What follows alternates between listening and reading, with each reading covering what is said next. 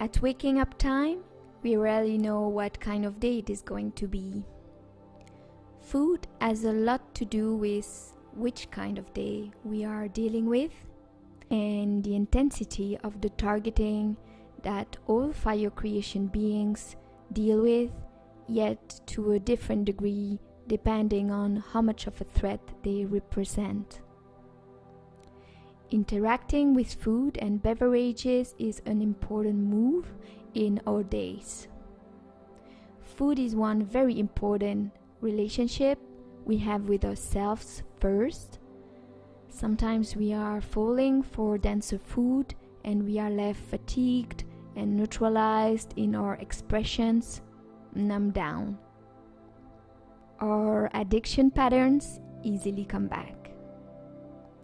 Relationship with foods and liquids keep on being complex in how we approach it, and if we let our vigilance down, the automatism set back in. Sometimes we have the strength to make the good decisions and we enhance the good ramp we are on. Sometimes we don't, and that is how we cope with trauma sometimes. I know it very well. I'm still going through all of this, though I have of course left many habits behind. Food is often used as a reward or to stimulate, to numb, to socialize, to distract, or to take a pause. Our relationship with substances is complex and a very good mirror about how we are doing today. Walking on a healthier path with food is about which step is good for me to focus on next. Not addressing the mountain, but addressing one thing that I can work on today.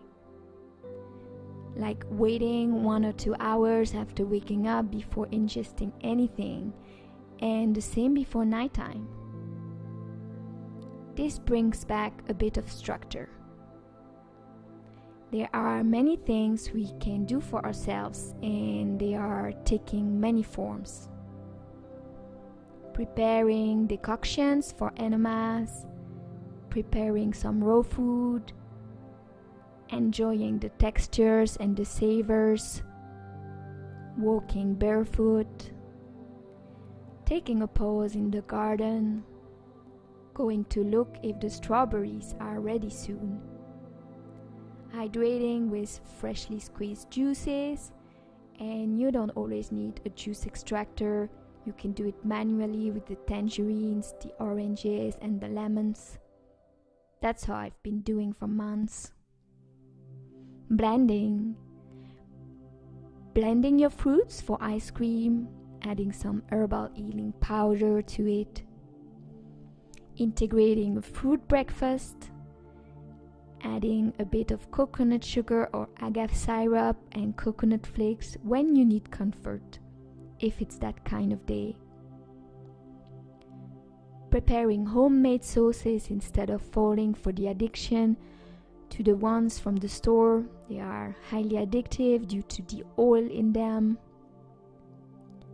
Learning from what does work and what does not work for you.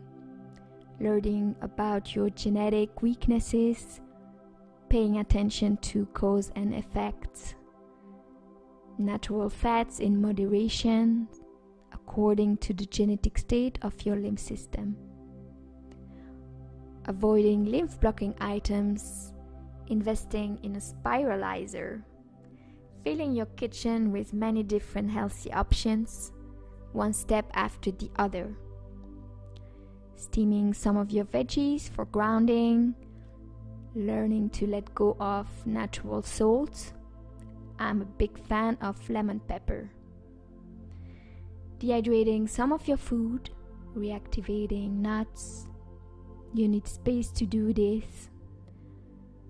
Growing some food, just reach for the progress, not for the mountain. It's not easy to do it all at once. It starts with a percentage. Enjoying the beauty of a plate, indulging in some new treats, playing with spices, juggling with innovative forms, journeying, exploring, collecting wild edible plants. You can cheat with some pineapple pasteurized juice. This is my kind of treat. You might not feel like you have the space for it all, but you probably have space for one or two things that you can integrate, and that's where it's good to be focusing on the next step. Rolls of nori sheets, the old sandwich revisited, learning from mistakes, knowing it's a game here, and that as you move on, you become more sensitive. The old cheats are no longer possible, and the body doesn't tolerate the old manners. Food addiction does impact us greatly. It is the number one addiction everyone is working on or not working on overcoming.